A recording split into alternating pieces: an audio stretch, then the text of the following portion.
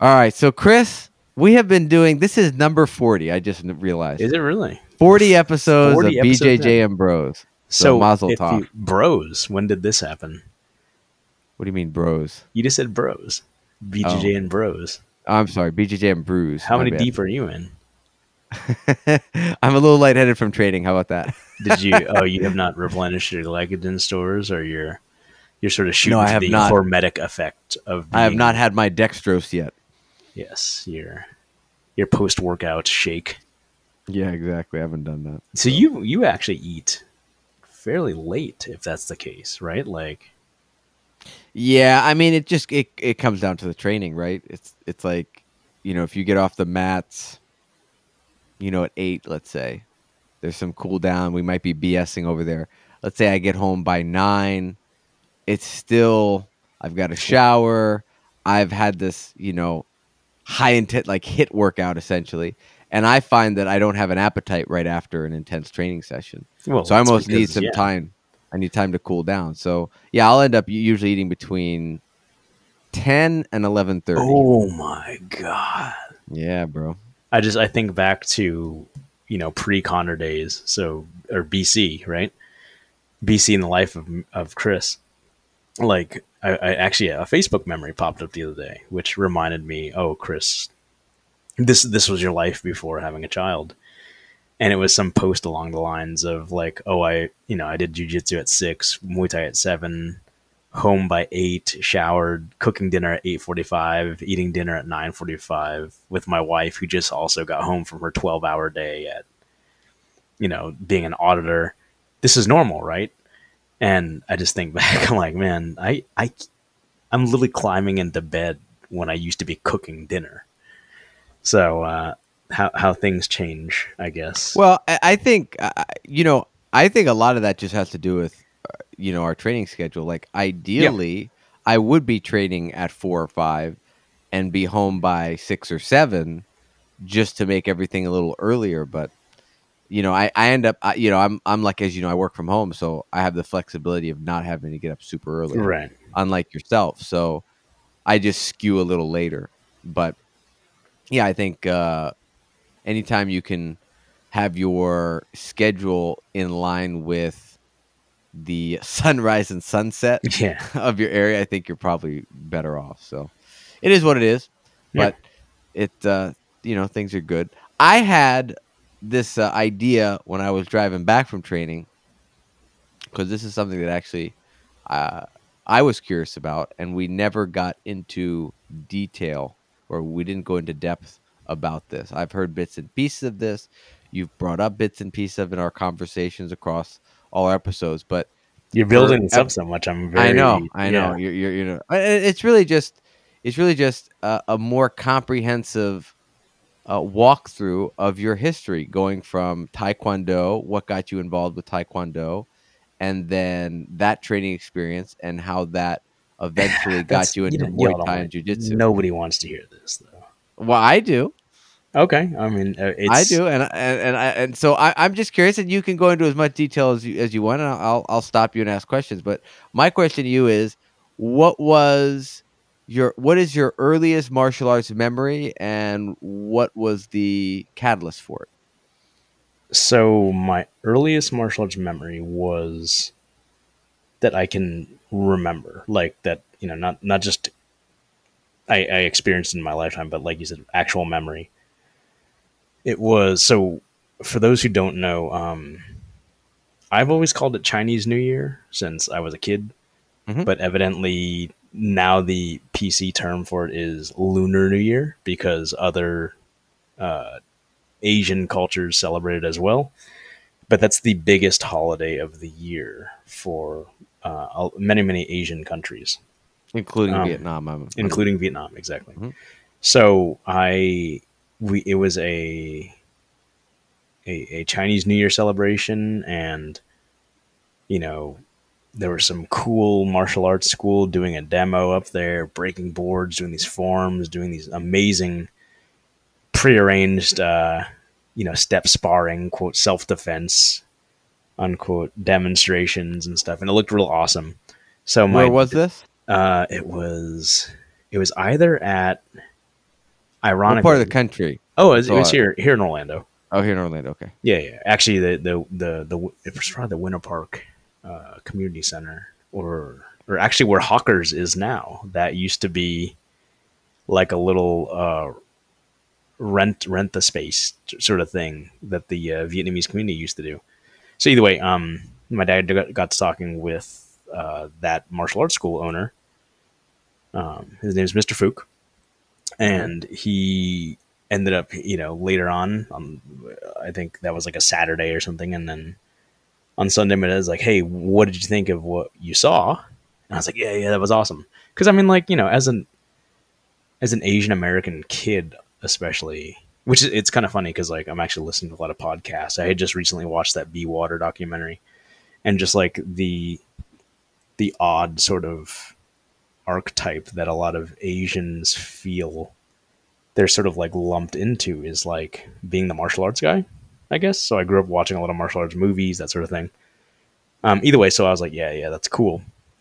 And how old were you So at the time? 11, Okay. fifth grade. So my dad's like, hey, so I signed you up for that gym that's or dojo studio, whatever. I just call everything a gym at this point, but I signed you up for them. They're actually within walking distance of our house. So this is the plan. You're gonna do this. I'm tired of you just sitting behind the TV after school and whatnot. Now, up So until this point, you're 11 years old. mhm. You're in Central Florida. Were you active in any other sports at Not this at time? all. I was super. I mean, as far as I can remember, not really. Like I was just like either a lazy kid. I don't know, man. Like I actually I don't remember much about my like childhood, other than just sort of very distinct and vivid memories here and there. But like, I can tell you what I've been doing on a regular basis for the past 10 years.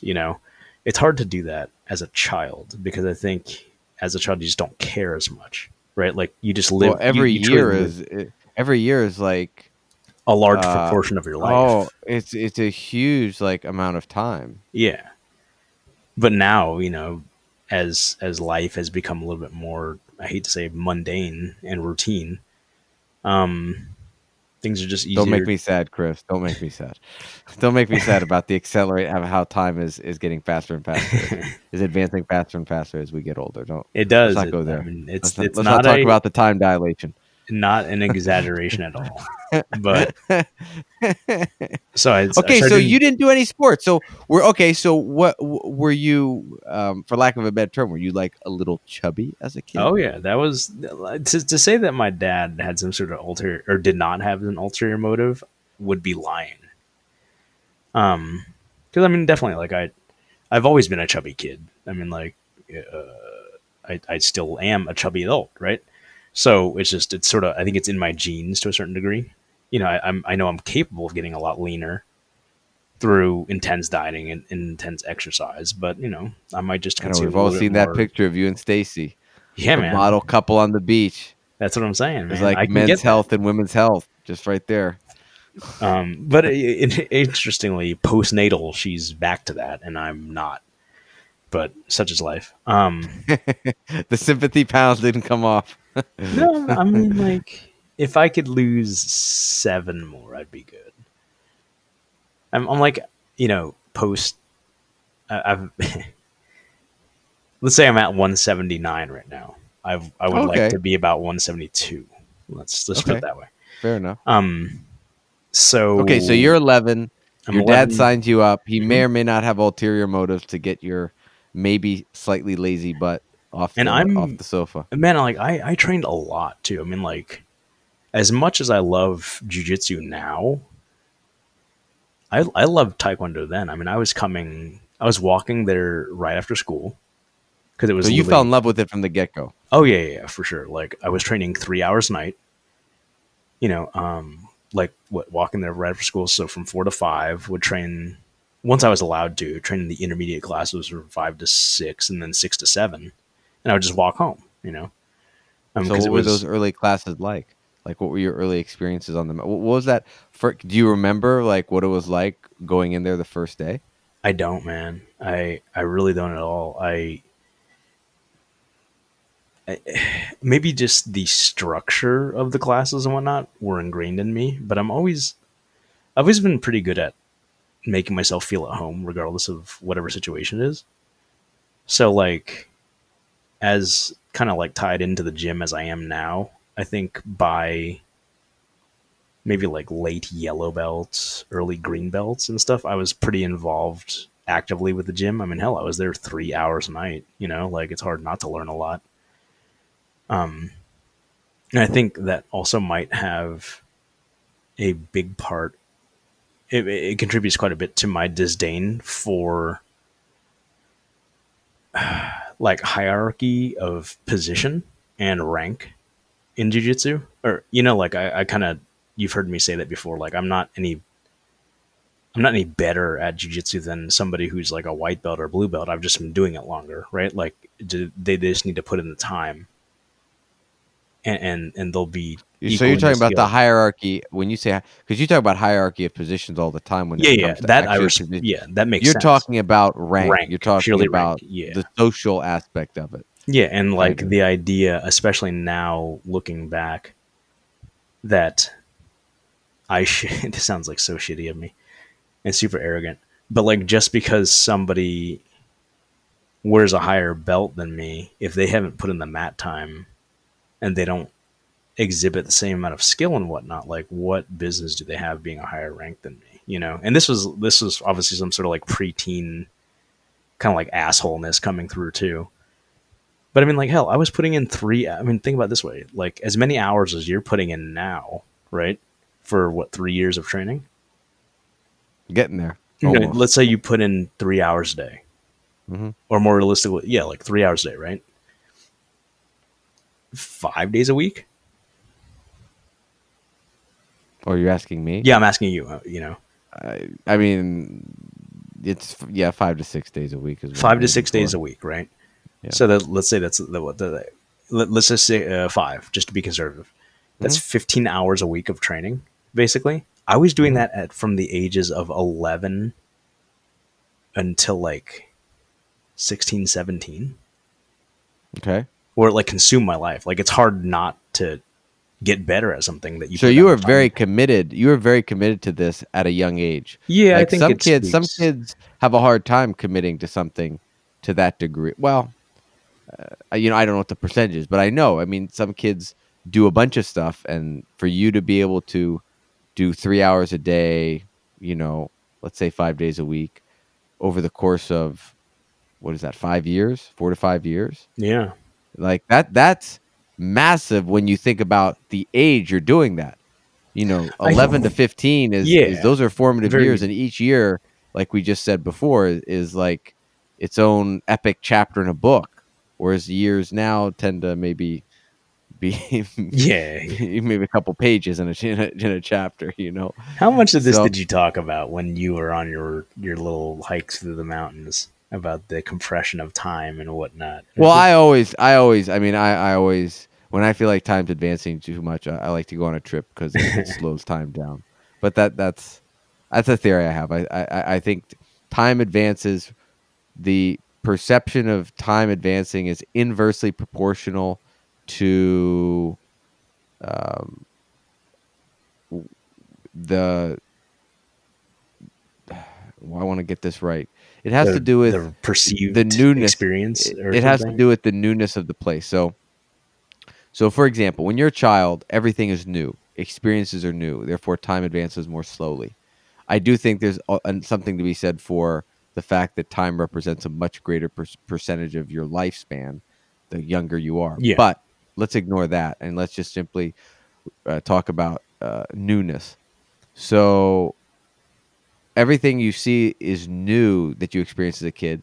Therefore, according to my theory, time advances more slowly.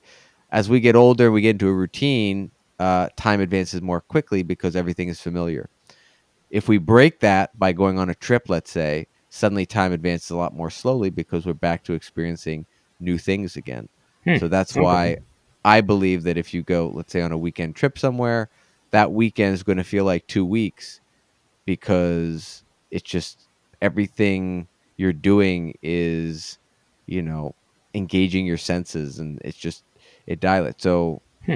I do think that if you feel like you're getting lost in like A in the rut, flow you might of the say. routine, yeah, it's like, hey man, take a break, go somewhere new, and you'll you'll do two things. You'll slow time down, you'll have new experiences, and you'll appreciate what you have back home.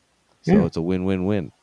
So anyway, that's a little divergent philosophy, but uh, with you, I would imagine that at some point, training Taekwondo for the period of time you're doing, given the commitment you were doing, and I'd imagine that commitment was, I'm sure there might have been other students that were doing it that were as committed as you, but not all students. So Correct. I would think that a guy like you would be a prime candidate to be an assistant coach in some respect, or given some sort of responsibility on the mat. Is that true? Did that happen over time That as a did. child maturing? So as actually, I started teaching classes. I didn't teach regular class as much. I didn't teach nearly as much as I do now. Um, but once I trained. Let's just clarify real quick. I trained basically from the moment when I started college is when I really slowed down my jiu-jitsu, Jesus, my taekwondo training, and also around the time where because I started getting more into learning about MMA, right? Like because that was the new big thing, it had become a little more mainstream. I kind of got away from just like studying martial arts as much as I do now, or then rather. Just everybody's sort of like an asshole when you're like 16, 17, 18, right? Because you're trying to figure yourself out. Everything that you used to do you're too cool for, like that whole deal. I stopped reading comics incidentally, which I re-picked up again in college, that sort of thing. And I stopped training, or I was very, very intermittent. I would just kind of stick my head in there every so often just to kind of you know get my hands dirty and kind of hone the knife a little bit. But after a little bit, I think my taekwondo instructor, Mr. Vic, just wanted like a day off, kind of like how Paul needs a little weekend off here and so off. Sure. Everybody does. He asked me to start teaching Friday evening classes, probably because it was just a little bit slower that day anyway. And it gives Just him a like longer jujitsu. weekend. Exactly. So I started teaching that class around the same time I had rediscovered or discovered MMA and that sort of thing. Actually, incidentally, from a highlight video of Kazushi Sakuraba because I had heard about some weird wrestler guy who had beaten a bunch of Gracie folks, right? And Gracies were these evil people in the eyes of basically every traditional martial artist because they were whipping the shit out of them. So I downloaded this video from Sherdog.com back when it was some shitty little, looks like it was made in Microsoft Word website. It had the And old frames and everything. yeah, it was so bad. I downloaded that, and then they had a whole bunch of other videos too. Actually, I still have that saved to my computer to this day. This Kazushi Sakuraba highlight done to U2's "Beautiful Day," which is the one of the best songs I could have chosen for that for a guy like him. But he started watching that and studying a lot more in that, and got into the idea of maybe I need to branch out beyond just doing Taekwondo because at that point I kind of saw the limitations of Taekwondo, and I started. I'm like, so what else can I learn? Right? I can.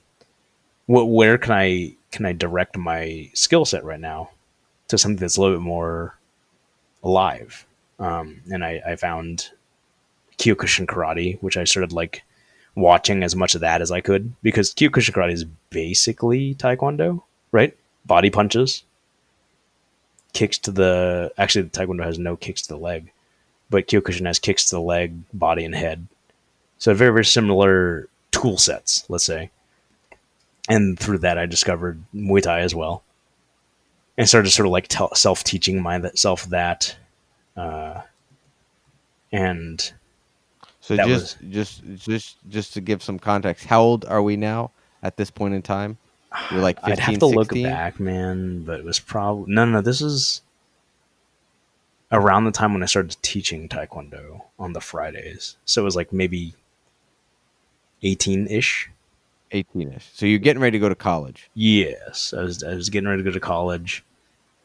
Started kind of doing self study and all that other stuff, like the other striking arts that I found to be more practical and had some more aliveness to it, even though I didn't even know what aliveness was at the time.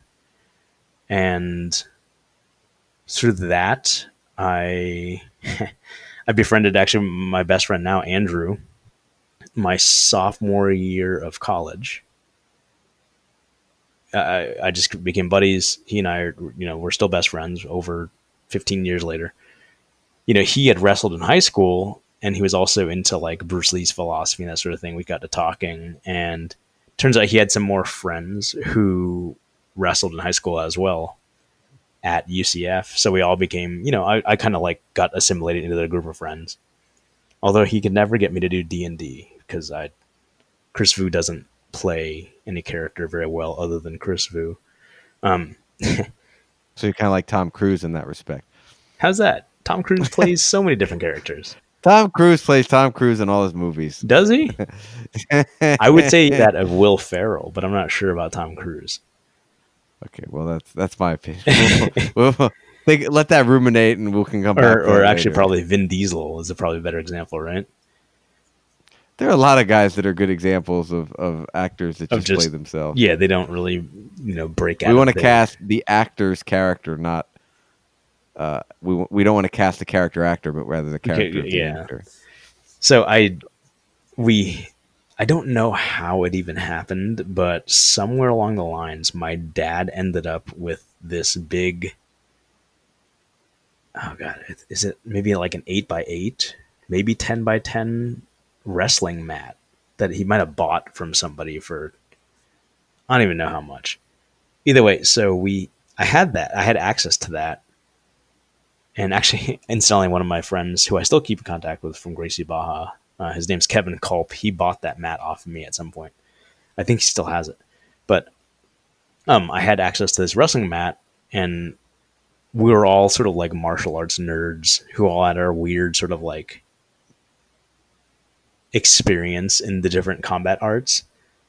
So how did you find each other? It was by way of Andrew. I mean, that was like, okay. Andrew and Matt, who I met in college, and my buddy Dan, who was one of their random roommates, as what happens in college. Andrew and Matt went to high school and wrestled with Jason Patino, who is the owner, owner-operator of ATT East Orlando. So they're all from the same high school. They all wrestled together. I think Matt will still remind me to tell Jason every time he sees him that Matt teched him in some sort of like wrestling trial or some tournament or something. And that's awesome. Yeah, it is. It's funny. It's also very Matt. And sorry, I'm adjusting my mic here. So I had access to Matt. I think I just used Matt 7 or 8 times in the past 30 seconds. But I had access to the wrestling surface, to which we basically rolled up and kept it in Andrew and Matt's apartment. And I had access to rooms in the UCF Student Union because I was the president of a club, to which I would book. Quote, what club were you the president of? I was the president of Phi Beta Lambda, which was a business kind of fraternity, I guess. It was not really a fraternity. It was a club, but it was a business club. It's actually where I met my wife. So she was the secretary, and scandalous. Very, very much so. I'll have to tell you that story later on. Funny what happens when you try to set up a girl with another kid in the club, but end up marrying the girl. Yeah. Well, we got to do a movie about this. Write a script. Oh yeah, it's. Sometimes the truth is stranger than fiction. But so I had access to the student union because I could just book a room in there when they were available for free. And I would just put on, it'd be like, Phi Beta Lambda staff meeting or something, and we would sit there and haul this fucking 200-pound wrestling mat through the student union, through the utility elevators, up every. Because a wrestling mat is not like the mats we grapple on, which are like individual squares. It's something you just roll out. Yeah, It's a big it's a roll. big roll. It's squishier. Hmm. It's very unwieldy. It's very very hard to transport. But fortunately, Andrew had this big ass F-350 Lariat, so we could just toss that in there and load it to the back to the utility elevator and lug it up. So just to kind of summarize where we're at here, because this is getting real interesting, and I haven't heard this. The part you're going over now is definitely new knowledge to me. I had some bits and pieces of your Taekwondo background, but you you got introduced to Taekwondo around the age of 11. You instantly got into that, was training regularly, 3 hours a day intensely. And by the time you get to 18, you're a young adult getting ready to head to college. You now have been exposed to more martial arts. You're exploring, you're doing self discovery on that. You're finding things that make more sense to you in certain respects. And you're also connecting with other people that have similar interests in martial arts and or combat sports. Yeah, And man. now you guys are getting together and by hook or by crook using, everyone's, in college, most students, we're kind of poor in college. So where you guys are pooling your collective resources, access to a mat, access to a room, access to a truck that can move the Yeah, the the mat and all this stuff, and you guys are getting together and messing around. Now, what are you guys training? What are you guys experimenting with? we're literally just sparring. And looking back, and I feel so bad to this day. Like we went and bought fucking goofy atomics or Awanu like grappling gloves and stuff because we all watched UFC and stuff too. Um, So this is going to be early 2000s now, correct? yeah, 2001, right around Okay. there. Yeah, because that's when I was a sophomore in college. Yeah, and 2001 I'm thinking when that U2 song "A Beautiful Day" came out, it was in the early 2000s, late 90s, was somewhere it? in there. Yeah. Great song by the way. Oh yeah. The so we were just we would just spar. We would just find a timer or something and just two guys square off and just beat the shit out of each other without much regard for each other's health and safety or So just, you're doing MMA. You're basically doing Valley Tudo. yeah, it was stupid. um I actually I didn't we didn't know it until later on. I broke Matt's hand. I threw what I thought was a leg kick, which he did the dummy wrestler thing and like reached down to it and blocked it with like sort of like two open palms, to which he like snapped like his fingers back and he couldn't move his hand for a little bit. And God, he's like a firefighter now, and he's like, Chris, my hand still bugs me, right? Like, it's terrible.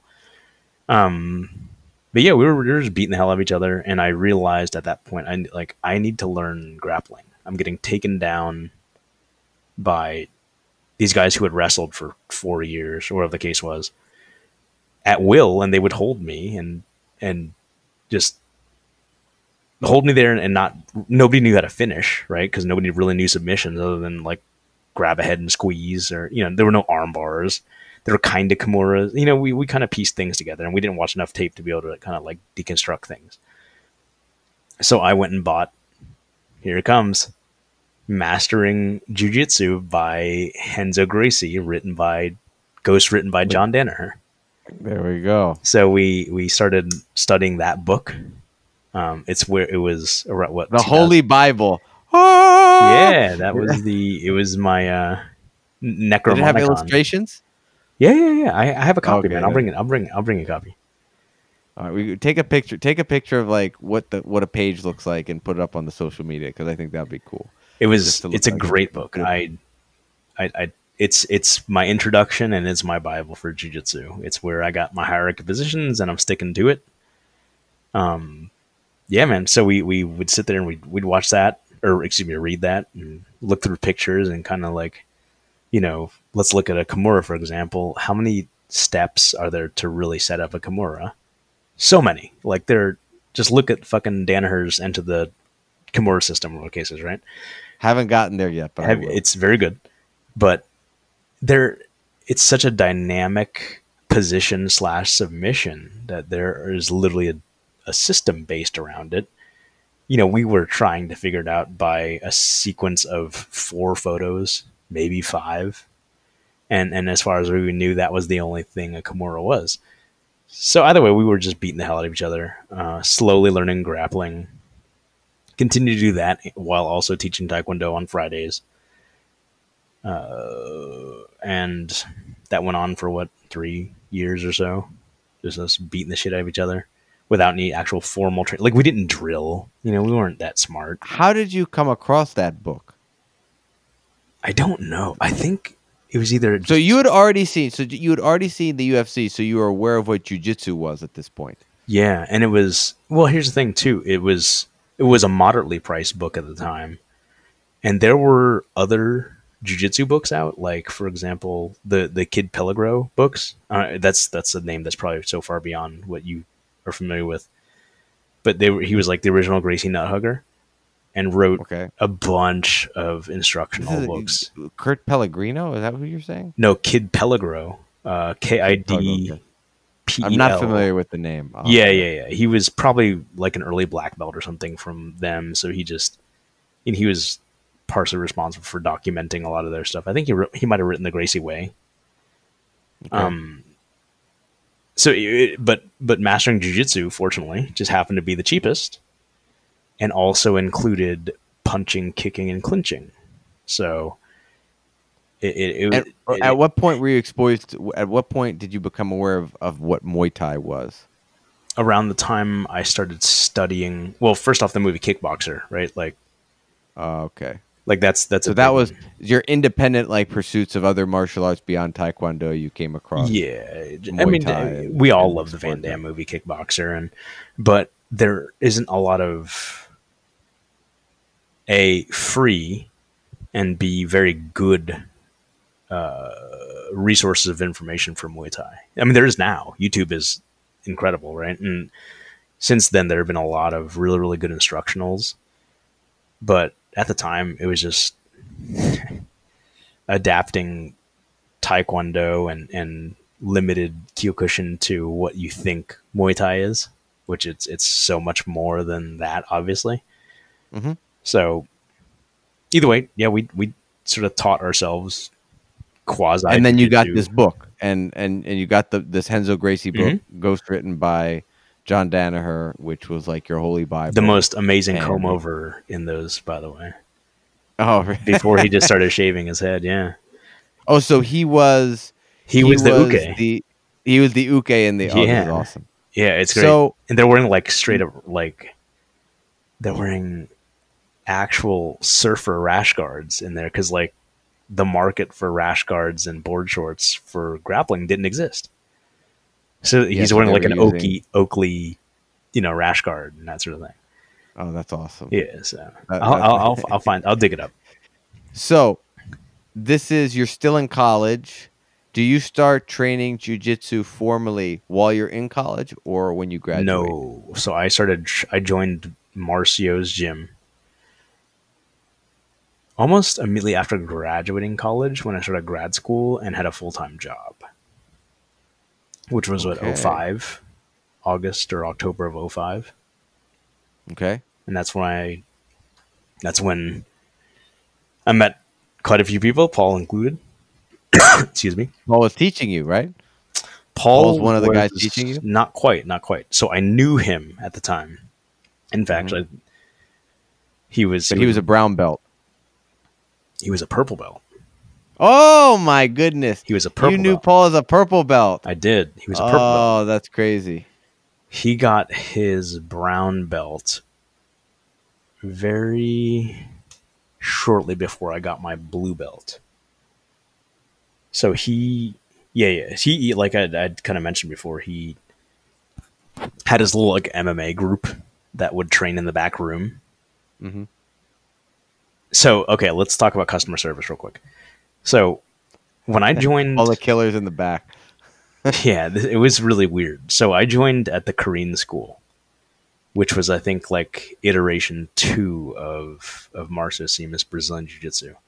And it was this weird, like sort of like strange setup where it was like a personal training studio.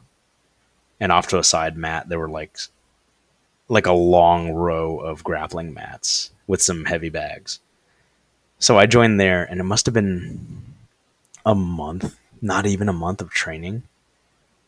And one day, me and my buddy who joined with me, shout out to Steve Nyland, we showed up to class, and like nobody's there. Mats are gone. Everything's like, we're like, what the fuck? So we're asking the guys who, I guess, leased out that space to Marcio. We're like, what is going on here? Like, is there class? And we're like, did they just up and close or something? Like, oh, no. They moved. So we had to use every resource available. There wasn't, excuse me, there wasn't really like Google at the time where I could just like Google somebody or Facebook. There was no social media. You could Alta Vista back then, bro. I think I might have been using Web Crawler. Oh boy. Yeah. It was a cute name. And if you typed in LWER, web crawler, so like a porn site would pop up. They were pretty clever then. You know, so we eventually found out they moved gyms to the place next to Colonial Photo and Hobby. And that's on 50 and 1792 out in the little Saigon area of town. And what oh, I know that area. It's kind of close to where I live. Yeah, it is. Mm-hmm. What made you choose Marcio's gym? I'm guessing in your mind you said, "Oh, I want to train jiu-jitsu. Let me look for schools." Is that the order of how things? That was literally it. It was the only game in town.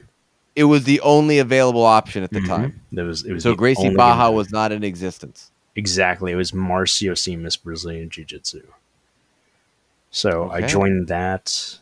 At the time, there was like this little weird back room that was matted in, and that's where the MMA guys trained. Mm-hmm. And I was taking, quote, Marcio's class. So were you training jiu-jitsu and MMA or just jiu-jitsu? No, I think the MMA thing, I'd have to reach out to Paul to recollect, but I want to say that was more of a, not invite only, but you kind of had to earn your way there. And Marcio had this policy that you couldn't train MMA until you were at least a blue belt in jiu-jitsu and trained like 6 months of Muay Thai or something. I remember there was some sort of strange stipulation where I couldn't do it, basically. Gotcha. So I did jiu-jitsu pretty intensively for the 9 months or whatever it was. How did it feel getting on the mats and training in an actual class with actual instructors, coming from, you rolling with your friends and learning techniques from a book? Like, did you feel like you had an upper hand on white belts? Did you feel like what was compare and contrast the two experiences? So it was interesting because like in me taking a formal class, I think just coming from traditional martial arts in the first place, I had a good idea an appreciation of the structure of class. I didn't know exactly how it was going to run, but you can reasonably kind of induce that there's going to be like a warm-up period, a learning period, and like a live portion. Mm-hmm. Although in Taekwondo, there's far less of an actual live portion and more of like the learning portion. The warm-up was unlike anything I'd ever done. It was literally like 15 minutes straight of just like running in a circle and calisthenics and, body weight stuff. Oh yeah, old school, baby. Yeah. That's where I definitely get that warm up. I love it. And the idea,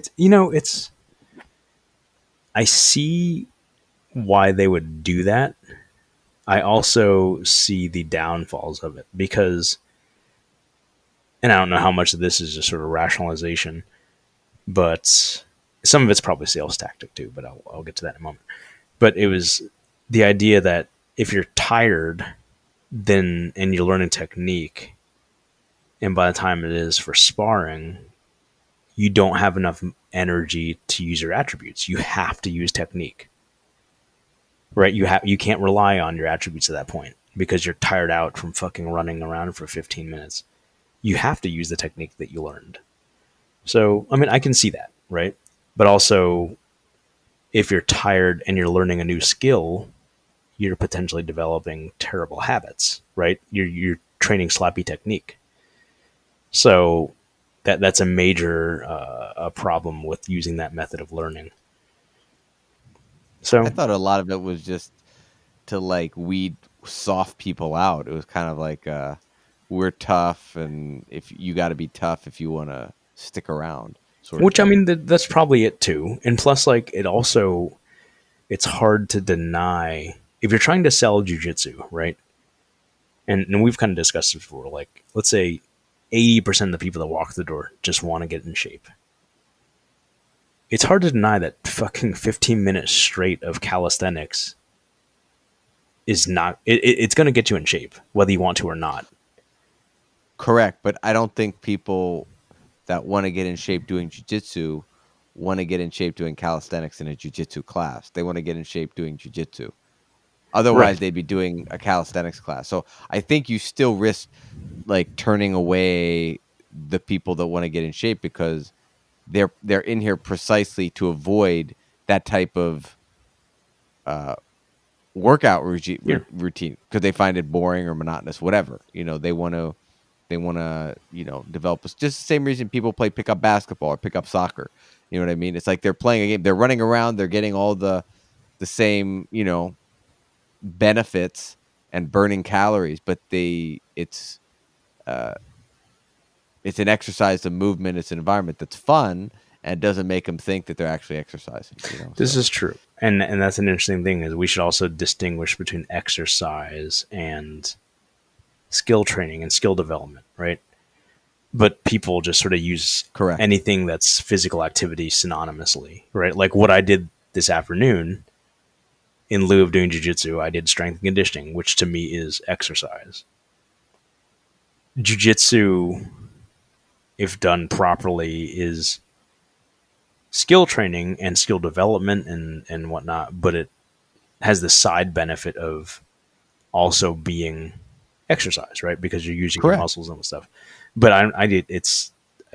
I agree with you that people tend to muddy the waters between activity versus exercise, depending on the intensity of whatever it is they're doing. Which jujitsu is incredibly intense, right? So people just lump it in with exercise as well.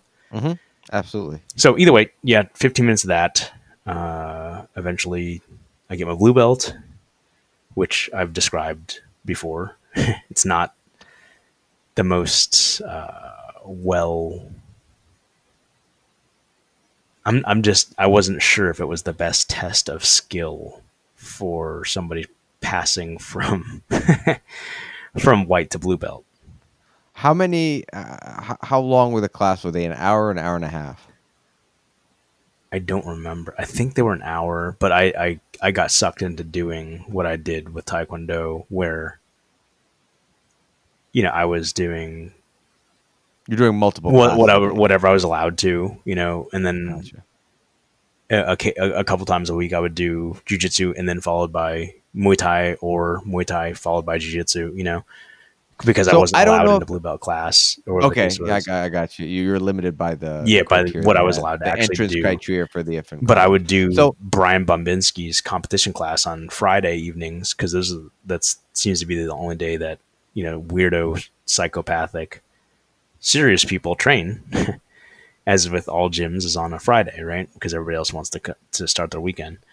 And I was doing that class too, and that I think that one might have been an hour and a half, and that was pretty intense. I watched a lot of injuries happen during that class. Not fortunately not to myself, but to other so people. just to go back to an earlier question, and if you did fully answer it, then just say so. But I feel like there's more left unsaid that could be covered. I asked, what was it like with the experience of Oh, okay. rolling with your friends and having exposure to the not Hickson but Henzo Gracie book? Did you feel like you had an upper hand going into class? You said you were familiar with the Yes. structure coming Yeah, from it your would be the traditional martial. equivalent to a guy who watches MMA very vigorously, right? And then the first time they take like a jiu-jitsu class, they have a good idea of like what a lot of the movements are. They can but recognize they're it unaware of the details so much, exactly. and So it's I was at almost that like point. addictive. You're like, "Ooh, look at how you do the grip for the Kimura and this and that." You Yeah, and understand what? setups and that sort of thing. You know what the end result is, but you don't know how to get there, right? And Right. I actually Jensen. Have you met Jensen before? Jensen I Vega. don't He think looks like so. a he's a black belt. He was a purple. Actually, he was a blue belt at the time. And Fabian Reyes was the purple belt at the time. The first class I took because I had already had some experience with that book and bullshit training with my buddies. There's the armbar drill, like the just the normal swinging armbar drill, right? Like where you kick one leg, you use the momentum, and you shoot your hips up high. That drill, Mhm. I could do that so well because as far as I knew, that's how you do an armbar. That's how you don't set it up the way we know setups now. There as many different ways to set up an armbar as there are people. I just knew that according to this book, these are the mechanics of the armbar, so I could do that drill no problem, right? And Jensen was like, "Man, like you do that really well. Have you trained before?" I was like, "No, I just read a book." So like I had a good idea of the necessary learning the gross motor movements to be able to help me along with my jujitsu career. Did they actually? Random question. Did they describe shrimping to any degree in the book? Yes, and I knew how to shrimp. All the Interesting. gross motor movements I knew how to do. They Okay. don't like the idea of like a power shrimp or the actual hip escape. Not so much, but Okay. definitely yeah. Like they didn't differentiate between a power shrimp and a regular shrimp, or hell, like a technical get up. They're big on that because it was an MMA based book. The armbar drill, like just that sort of thing.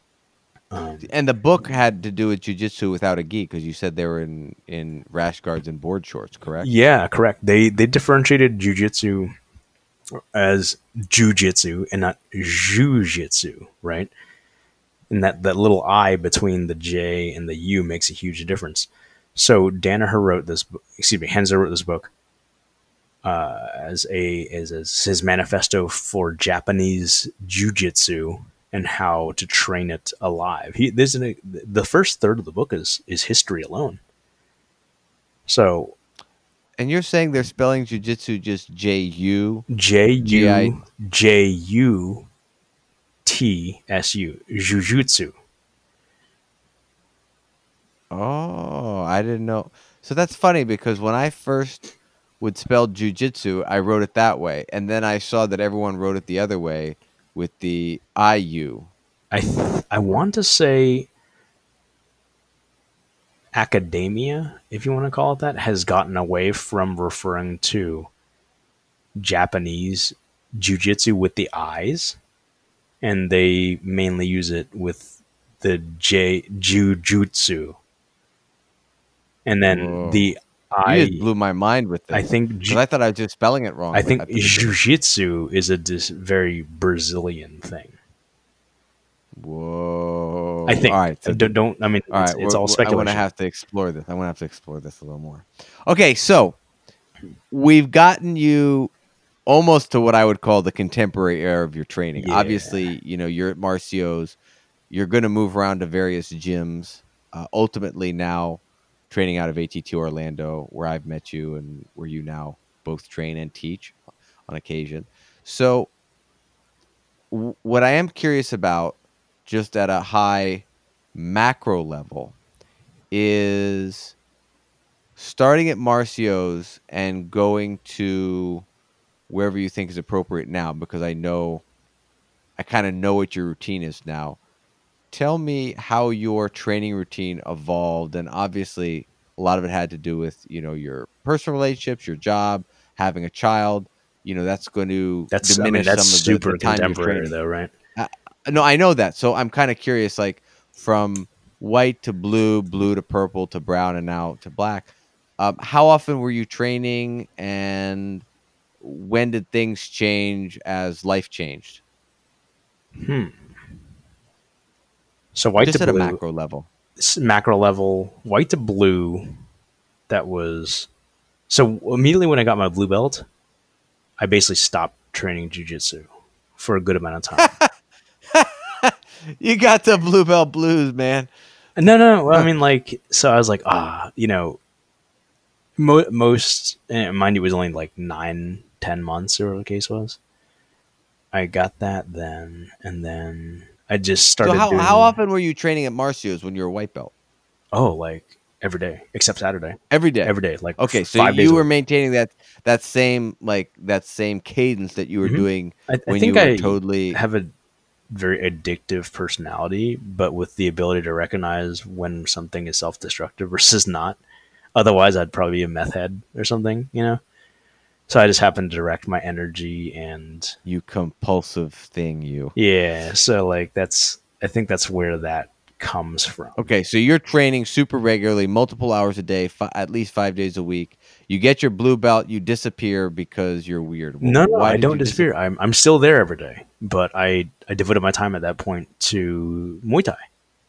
Okay, I'm training as many hours as I was doing jiu-jitsu, just doing Muay Thai instead. okay, so now you focus on a Hmm. different art. Your attention shifted. Yeah, and that that's how I was actually. I'm kind of glad I did because that's how I'd be where I am now. I was training so much in Muay Thai, became pretty good at it to the same capacity that I'm sort of with Paul now, as where Bobby trusted Alistair and me and Morrow and a couple other folks to sort of like lead classes if we needed to, to Hmm. be the dude to stick with new people and that sort of thing. And when Bobby, at that point, Paul and Luigi, Seth, Ben, all those folks had left to start Knockout Fitness for, I don't exactly know how long, I'd have to see. I continued doing Muay Thai until basically Bobby got hired by Paul to be the Muay Thai coach at the now ATT Orlando. And Bobby's like, yeah, you could, I'll come, but just these guys are taken care of. They're my right hand men. I'm bringing them with me. So we all came to ATT Orlando at that point. Gotcha. Yeah, so that's '08, July '08, I think it was. Do you think you can? Do you think one can train jujitsu and Muay Thai equally hard at the same time, or do you think there's not enough time, not enough mental energy, attention to do that, That's a and you have to that's a almost loaded like question though. I mean, like as with most answers, I think the answers predicated on the individual based upon their time availability, based upon their fitness level and their dedication. I mean, okay, because I've heard Faraz Sahabi say you just have to do both. It's like if you want to be, and this from the context of if you want to be a complete MMA fighter, you I'm can't with focus him. on one and then after mastering one, you do the others. Like you can't. You'll spend too much time preparing and you'll be past your prime. Once you have the knowledge, you have to do both It's a and matter balance of it. like picking your battles too, right? Like, can you focus on the sort of minutia of Muay Thai? No. Can you focus on the minutia of Jiu Jitsu? No. You just have to do the 80-20 rule, right? Like, do 80% of the stuff that's going to, or 20% that's going to achieve the 80% of the results, right? Hmm. And that goes across the board. You can't become a fucking CrossFit athlete and expect to compete in the games and whatnot either, right? You just have to use CrossFit or whatever your strength and conditioning protocol is to supplement your Muay Thai and Jiu Jitsu and wrestling and boxing and whatnot. So, at what point would you say your training, uh, the regularity of your training, took a hit, for lack of a better term? At what level in your jujitsu? Was it a purple, a brown, that Brown belt, that yeah, brown belt, definitely and brown belt. that Correlates directly corresponds with with Connor, my little dude. Yep, the best thing to with happen having a to son. Stacy and me ever. Yeah, no, we're Yeah, not. it's no, we're not getting there, but Yeah, we're not. I mean, that's obvious. That's totally obvious. So up until that point, you were still training 4 or 5 days a Oh week, yeah, man. Like multiple I hours mean, a that's day. when you saw me. I was training, or it was probably close to the time when I had Connor, right? I don't think I had So Connor that's yet. the thing. So Connor is how old now? He'll be 3 next month. He'll be 3 next month. So in actuality, I started training right after Connor was born Really? because I've been training jujitsu for under three years. I've been training Okay, for so you like don't know the balls to the wall, I don't Chris. know. I don't know. You were just becoming a dad. So in actuality, you were probably around the least Yeah, uh, when I first started because you're dealing with a newborn. yeah. That's when that. I mean, I So stopped training for a month or two because of that. Yeah. Okay. So the guy that I think I did see this with slightly is Jamie because I think Jamie Yes. had Emily slightly after the time I started. So Right. I'm sure that his wife Daisy was pregnant at the time when I started, Hmm. but he was probably coming at the tail end of him training more regularly, and then obviously, Trying to get it all they out of had the their dog. system, just like I did Get the it year all out. before. So yeah, I never actually got to see the version of Chris that was Yeah, training where I would regularly, come. Mhm. which is interesting to me because there's a whole class of upper belts that I've never seen, and this is just my own curiosity. I haven't seen them not in their primes in terms of what they know, because obviously they know more now than they ever have, but in terms of just training Performance. regularly. Yeah, so like Ryan Yeah. Martman, Zach, these Ryan LaFrance, but we know who we're talking about. It's like those guys, even Tommy, like these are guys that, and Jamie and Victor Guzman, who's now in Miami, Viet. Yeah. I mean, these are guys. So guys like Viet and Victor Guzman, obviously, like I saw. It's funny. The week or so, like my first week there, there's like, oh, we're having a get together because Viet's leaving, and I came. That was like the first time hanging out on the Really? mats on a Saturday, and he had brought a couple handles, and he was saying goodbye, and I had just gotten there. So it's funny. Viet left, and I sort of came. We like his departure and my arrival are almost like So at the you're same the time. you're his walls hiking buddy spirit animal. I'm replaced. Yeah, hopefully I replace some of that good karma that Viet brought, Yeah. and I This brought you my and own I good don't karma. deadlift before class though. So This is not yet. Maybe we'll start we to. might start. Yeah. Cardio deadlifts, So Viet, still waiting for you. so my point is, I've heard stories about what a guy what Ryan went through. I've heard stories about you know Ryan having guys. Jim has told me this, and that's another guy like Jim. I saw at the tail end of his journey too. Not that he's not Right. fully capable of training, but it's like it certainly seems like there is a push, and I totally get it, to get belted up, especially for those guys that have black belt in their minds. And guys like Zach and Tommy and Ryan were certainly people that were were pushing to get to that, and they were obviously training hard to get to that point. And then there's maybe a natural sort of relaxation, and or now other stuff in life becomes a priority in a way because I was focusing so much of the last 5, 6, 7, 8, 9 whatever years getting to this thing. But I've never seen these people like at their peak, like you said, training, and it's fascinating to hear stories. And that's why your story of what brought you up to this point, I've only seen a fraction of your journey. Yeah. I mean, yeah. And and what kind of the part of this that I'm realizing was the catalyst to me asking you about this, and it's funny because I'm telling you now after the fact, is I was so this past weekend, this, the audience might not know this, but this past weekend I was not training. I went out to Zion National Park out in Utah, and I went out with Victor and Paul. And this was sort of Victor's birthday present for turning 21, was to take him out to Zion, and because he had tried to get out there 2 times before and he wasn't able to because of various kind of hilarious circumstances. But bad luck, he couldn't get out there. So Paul's been out there before. I actually have not. I've always wanted to go out there. So the three of us went out there. Awesome time. Couldn't recommend it enough to people. However, The point of all this is, as always, we are grabbing dinner after a full day of hiking, and the beers are flowing. Paul orders a pitcher for himself because that's just how he is.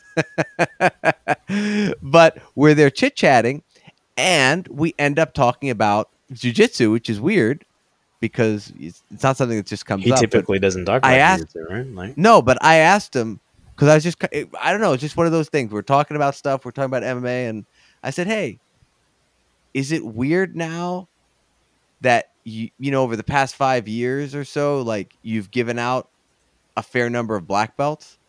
I'm just thinking, it's like, here's a guy that, he gave out to Julian to Cap at the beginning kind of thing. And now he's got, I guess, 10 or 12 on the wall now in terms of, that ultimately we have portraits. I'm talking about on the wall. We have portraits, we will have, your portrait and Kali's coming up as well, that sort of thing, of the guys he's belted. And I'm just thinking, it's like over the past 5 years, I'm just guessing, like 5 years or so, it's like you belted up a chunk of them. And before that, you hadn't. Is that like struck you? Is that weird? Is that odd? Like to think that suddenly you have like over 10 black belts under you, so to speak? And what he said was he said, not really, because all those guys, and I say guys because they have been men thus far, no women, but they've all people I've known for a long time that were training with me at Knockout Fitness or at Marcio's. So he's like, I've known them for a really long time. So what's interesting is he hasn't gotten to another generation of people yet. So those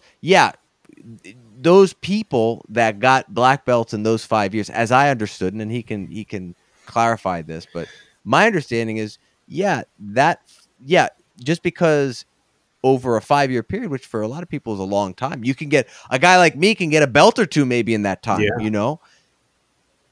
For people getting the black belt, some people got there early, some people got there in the middle, some people got there at the 5-year mark, but all those people come from the same cohort or the same group, so to speak, in a way, because they're a generation of martial artists, of grapplers. And for him, it's just seeing those people get to the end of their journey, and it's not so odd.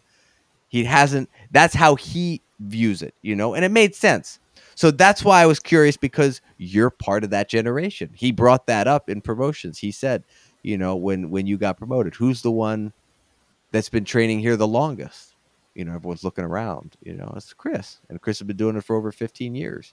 Yeah. And he goes back to Knockout Fitness. So I think it's really fascinating to take a step back and kind of look at the story, the narrative that's kind of played out, and I think your journey in particular, just the fact that you guys had mats, I just love that story. Where you're renting out, a room and just for, business development. We're going to do a business development meeting for our club here at the university. It's funny because like back then, tabletop gaming wasn't big, right? Mm-hmm. Though not nearly as big as it is now. And we'd be sitting there dragging this mat next, to a room that's next to them, and I hear them, thee, thus, thou, this, and whatever the fuck they do over there, rolling dice, and we're dragging this goofy wrestling mat next to each other and like slamming each other up against the walls and onto the mats, and it was just stupid. You see people walk by, custodians, because it's it's like 7-8 o'clock at night. The campus is basically shut down at that point, except for the food court down in the bottom of the student union, and the janitors are going around to all the different boardrooms and cleaning things up, and they see us beating the shit out of each other, asking me who I am. I'm like, I'm Chris Vu. Go look it up. I've got this room booked for PBL. So so yeah, it was dumb, but it was fun. I mean, like there's something to the idea. Sounds fun, man. It sounds like it's not smart. Sounds like well, I mean, I chalk it up to youth, man. I mean, it sounds fun, Was it optimal? Fun. No, but you got it was fun. How many people were in that group? Roughly, like, I didn't get a good number. You said Andrew was involved. Like, how many people on a given day were roughly there? Probably about 5 or 6 of us. It was Andrew, me, Matt, my buddy Dan, who I think he did like 3 or 4 years of judo as a youth. So he was just fucking hip tossing the shit out of everybody. One of my taekwondo buddies, Nami, he came a handful of times. It was probably 5 or 6 of us at any given time, and it was a lot of fun. I mean, like I still, they're all my college buddies. Obviously, I talk to Angel the most, but I still keep in contact with everybody else, and everybody. I think I might be the only one who's still continuing martial arts, but Matt will still remind me to tell Jason Patino he teched him at like the 125 class or something, which is hilarious because like you look at Patino now and he's probably like a rock solid like 180 or something. And Oh my yeah, god, man, it that's was. crazy.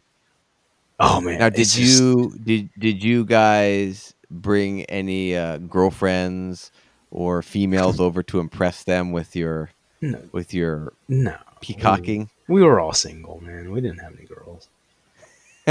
I mean, these are guys who, me excluded, actually, all played fucking D&D together and just happened to enjoy martial arts and beating the shit out of their friends. We didn't have So any these were the girls. nerd assassins, as Eddie Bravo likes to Yeah, call them. the original nerd assassins. Yeah, These were man. not like, it wasn't like tough guys, like, yo, bro, we scrap and then we go out to the bar with our cauliflower ear and No, tell the girls yeah, that we're fighters and stuff. we didn't drink even. I mean, I was the one who drank first at all. We were such nerds. We still are. It's funny, The nerd but yeah, assassins, the first generation of nerd assassins. the Well, OG that's nerd awesome. Like assassins. the OGs, yeah, that's awesome. Like, so is there? And this is the last. And if you think this is too silly of a question, I get it because I'm reaching now at this question. But is there anything you would tell your 18-year-old self or 19-year-old self that, given what you know now, like as advice to that person at that time, as he's like exploring aliveness and all this stuff? Um, Maybe I should have stuck with wrestling. I did Okay. wrestle for 2 weeks in high school until I realized it was a time commitment that ate entirely too much into my schoolwork and actually doing taekwondo, incidentally. But I appreciated the hard work then. Maybe I should have stuck with that a little bit longer. Maybe honestly, maybe I saved myself some wear and tear on my joints and my back and my neck, and God knows what sort of like hormonal damage you're doing from weight cutting at a young age and that sort of thing. Who knows? But maybe I wouldn't be such a guard fooler if I had wrestled a little bit longer than just the 2 months that I did. I was gonna say, yeah, you wouldn't be this. How do I exert the least amount of energy? Yeah, I'd be a little bit more And aggressive on the mats. Who knows? Maybe that's why I quit wrestling. And I just found another excuse, and it just wasn't for me. Who knows? well, jujitsu is is a you're like you said, jujitsu is a way to express your personality on the mats, and the fact that you're not expressing as much wrestling is probably an extension of your personality traits. So nothing. It's just you are who you Yeah, are. exactly. And I'm happy where I am. I'm happy with the friends I've made. It's and just thinking back, just kind of looking at the question that you asked earlier about me and my journey. I don't. Maybe it wasn't so much that I have an addictive personality, but all along, we all look for our third place. We all look for our tribe.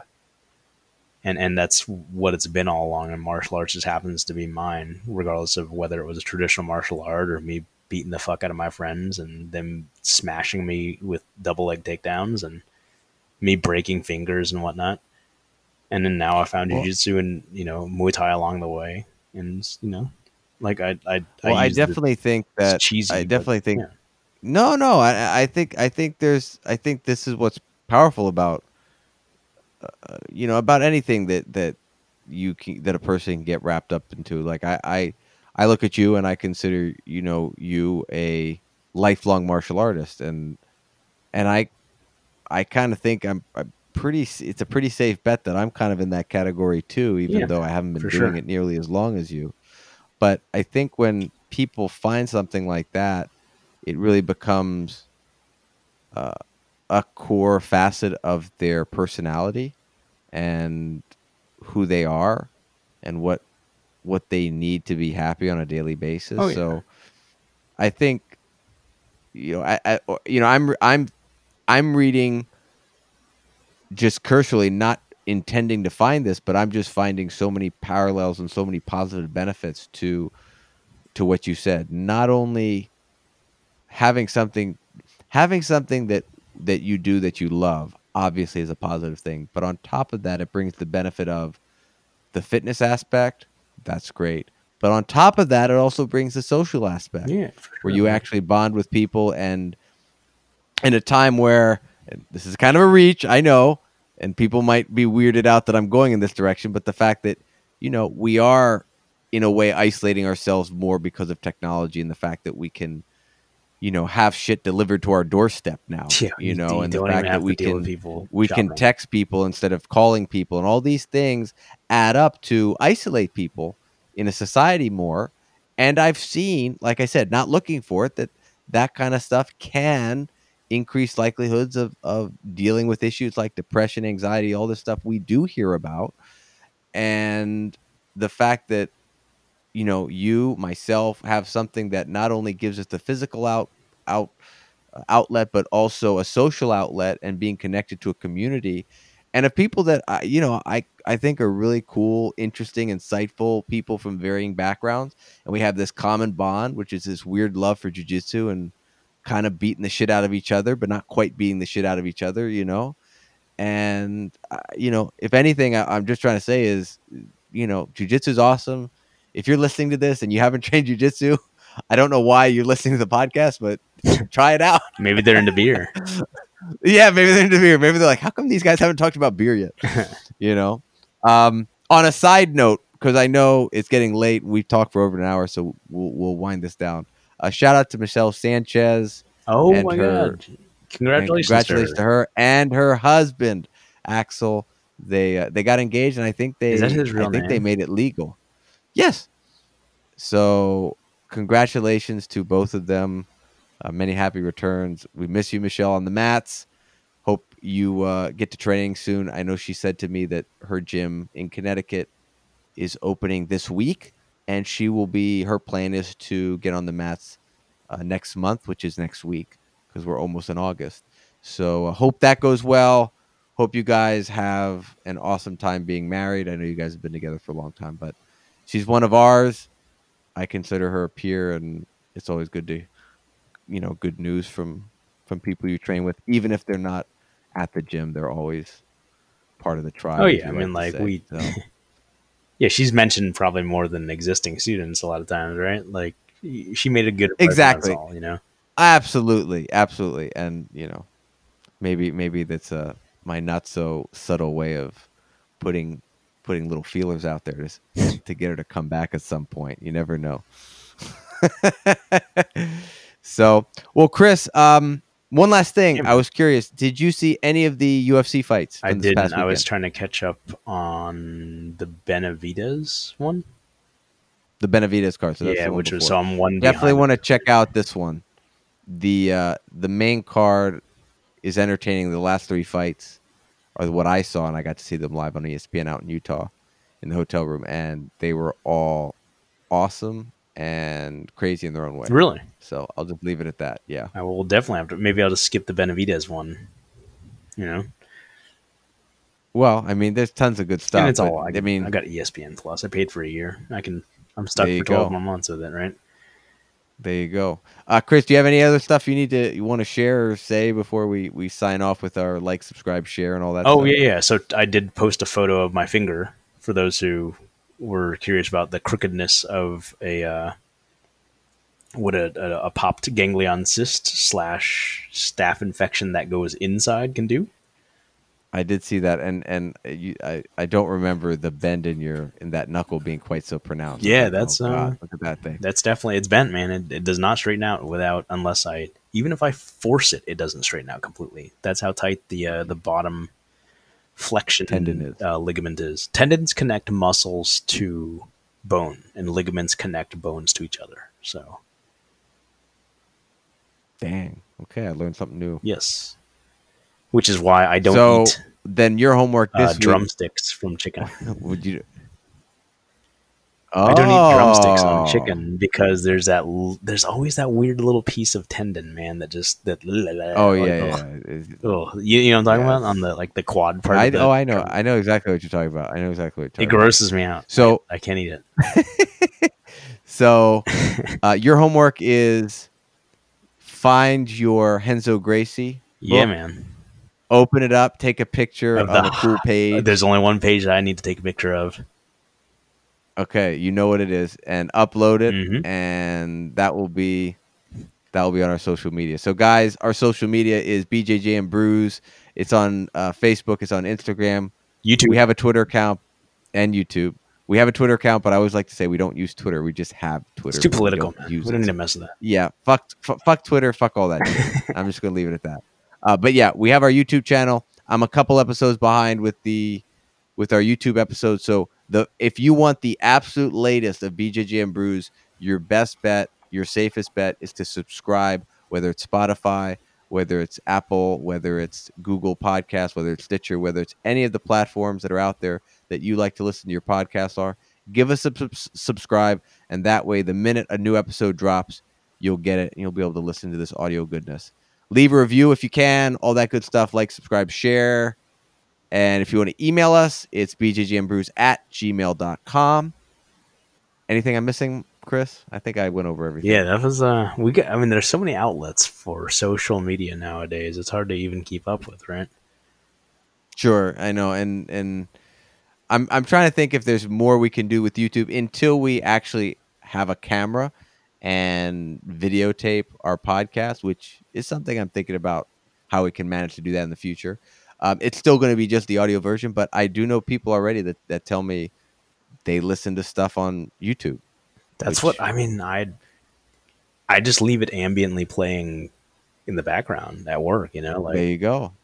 so that it might be the It medium of seems like choice. YouTube is more readily available than Spotify Oh hell or yeah! Apple, Like which is weird because I don't know. I think it's not that hard to use one or the other, but yeah, but you people don't just need it. seem to Like for use. your phone, Spotify doesn't have a very user friendly interface for a PC, for example. Whereas I can just open up a Chrome Mhm, browser and YouTube's there.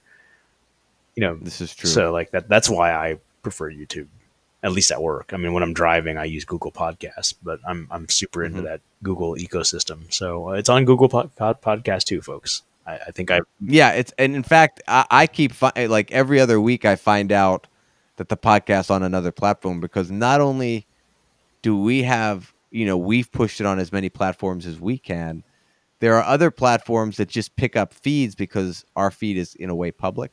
So hmm, I find out about other platforms that make it available. So if you actually do a Google search for BJJ and Brews and maybe throw podcast in there, you're going to see all the platforms, and it's ridiculous how many there are. So whatever app you use, subscribe to the podcast using that app, and that way you'll never miss an episode, and it'll help our numbers too, which is always fun.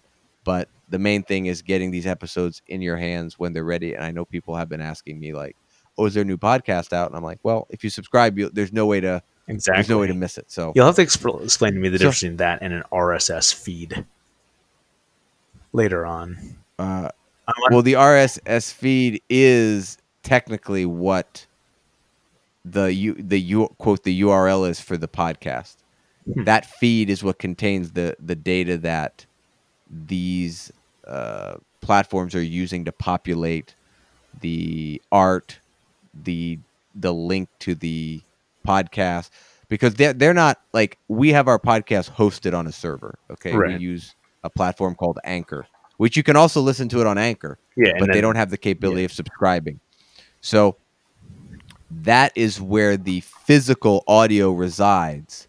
And the RS feed contains all the information for these platforms to know what the direct download link is for for all the episodes, and what the title is, what's the description of it. And that's what they use, meaning Spotify, Apple, Google, to populate their Oh, interface in their platform. so So in essence, yeah. it's like think of, we have our hosting, which is where the podcast physically resides, in space, and there are direct download links to all those episodes. And the RS feed is what contains all the information, like the footer notes or the liner notes, what used to be on, And they choose to actually, that's not a big assemble good. that. It's the ingredients for the dish, and then each platform assembles that dish according to those ingredients, however they choose. Yeah, but the RS feed is standardized in the sense that everyone's agreed upon this is the format of it. So you're just going to tell you what, in there you can tell what episode it is, what the title is, what the description is, and so I think the bare minimum is title, description, and in there's going to be the direct download link. So that way, when you hit play on your platform, what's actually happening is it's going out to where it lives on our server and pulling it there. Or if you subscribe, chances are that platform, whenever it goes live, is going to download it for you already to your device, so that whether or not you're connected to the internet, you can listen to the latest and greatest of BJJ and Brews. Because I just think back to the early days of the different browsers, and then at one point there was this little tab up at the top right hand corner of the cases that had RSS feeds on it, and I didn't understand what that meant exactly. So at the time. Well, RS feeds can be used in different contexts. So there's also an RS feed for websites where it's sort of like a distillation of the content on it, and it's generally for news sites, so that you don't have to view the website in the format that the website's presenting it. You can view it through an RSS reader and have it formatted in a generic way, the way you like it formatted. Okay. That's kind of the RS feed. I don't think people use RSS readers anymore. Yeah. I think it's kind of fallen out of favor, but that was kind of the rationale. I had one back in the day when it was like in vogue, so to speak. And what you would do is you would actually aggregate news from various websites into one feed. So in essence, you would create your own web page. Yeah. And so in essence, you'd create a Reddit page. In a way, it's almost like you're creating a Reddit page for yourself, a personalized Reddit page that's pulling from whatever website, so Yahoo.com or CNN, whatever. And in general, it was probably more sites. So I would I remember Lifehacker, which is still around, lifehacker.com. But back then, I was into that. Or you could go to Gizmod, and so in a way, you would be able to attach those RSS feeds into your reader, and in essence, create a tab that looks like, basically, like you said, a Reddit feed. Honestly, Reddit kind of did it. I think that's what people. That's what it appears. If you go to Reddit and you've it's not subscribe, but whatever the word is, let's say subscribe. Yeah, you join those. The subreddits, right? The subs, thank you. Those subs. Well, if you go to your main page, it's going to mix all of them together based on time, and then you can sort and go to specific ones if you want. And that's essentially what you're doing. I want to aggregate news or data from multiple sources into one view. And RSS was a solution to that back in the day, but I don't think people. I don't think so anymore. I mean, like hell, my phone just does that for me now, right? Like, yeah, it's just that's the Google whatever on the net. Well, what I think is going to happen soon is, I don't know. You're not much of a PC gamer, are you? Used to be. I mean, I Diablo 2'd it and Warcraft 3'd it. Okay, so you're familiar with Steam, right? Oh yeah, platform Steam. So I don't know how familiar you are, but they're now the major publishers all have their own version of Steam. Really? So you can play their games on that platform. It's just so now you have Steam, right?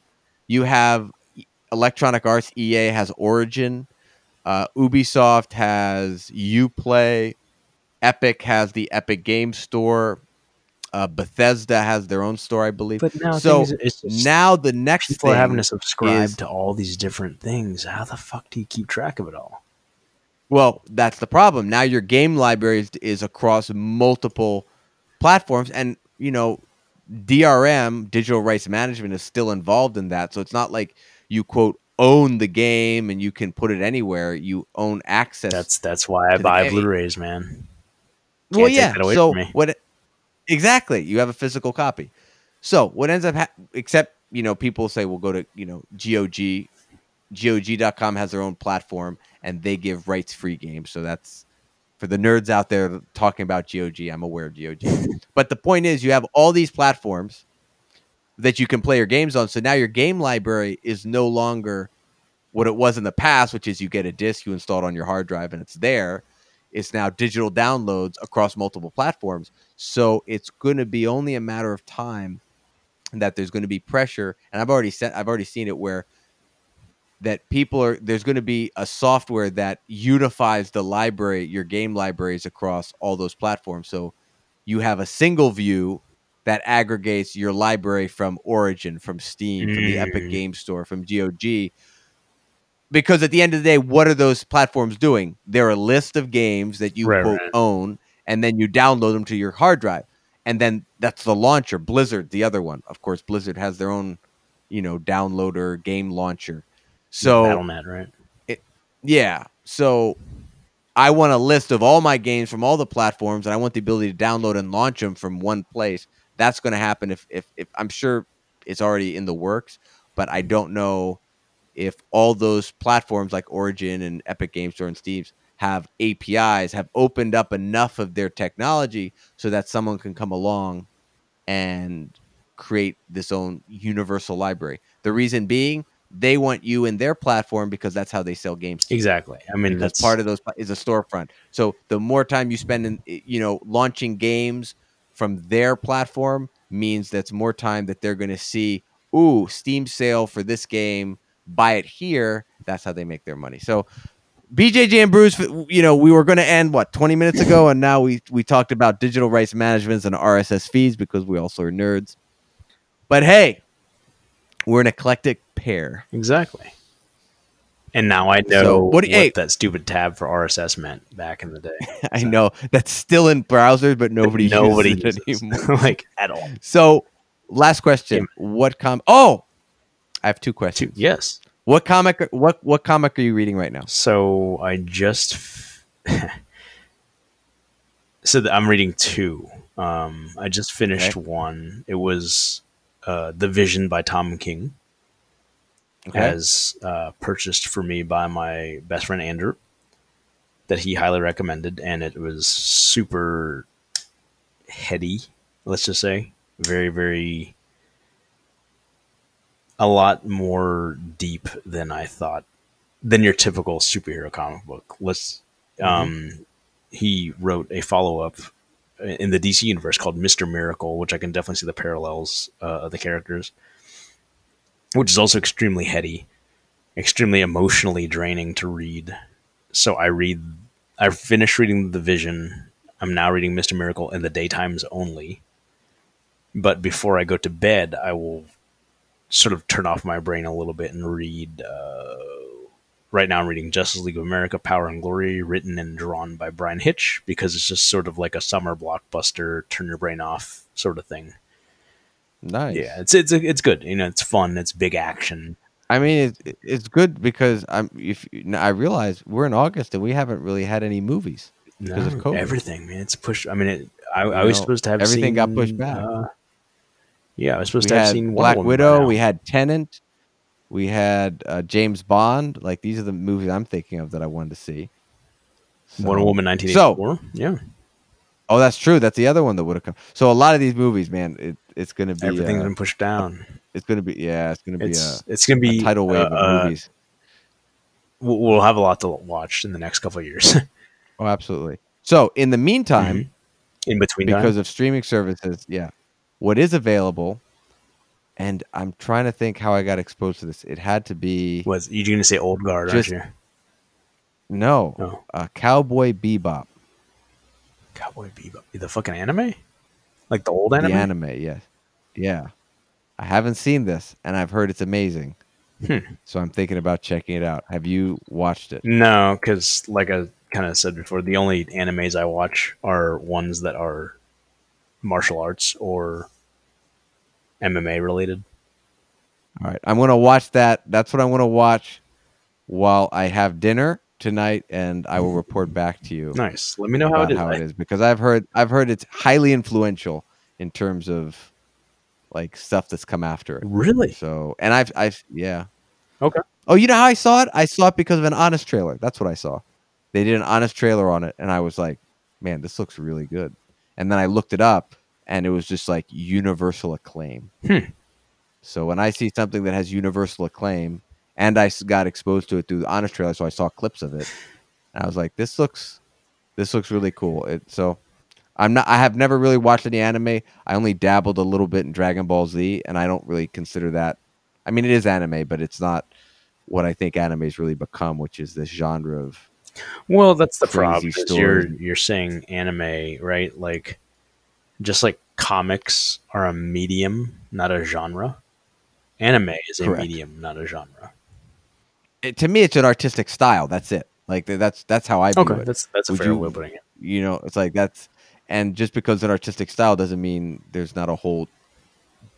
There's only one type of story that they're going to tell. They're going to tell a whole bunch of different types of stories and appeal to a whole bunch of. I did see Akira when I was way too young. Yeah, that's And I don't, and I just remember like, man, this is a cartoon that you can see, like a little nudity and blood, but that's all it yeah. was because I was Did kind of you young make when I any saw sense it. of that fucking storyline? I didn't. No, I I think I didn't make saw any it when I was sense of like it either. 16. I was like, what the fuck is happening?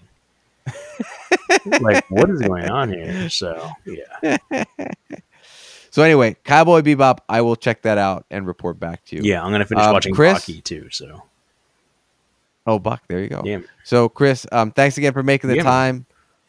Guys, every week we try to drop episodes. It's our pleasure.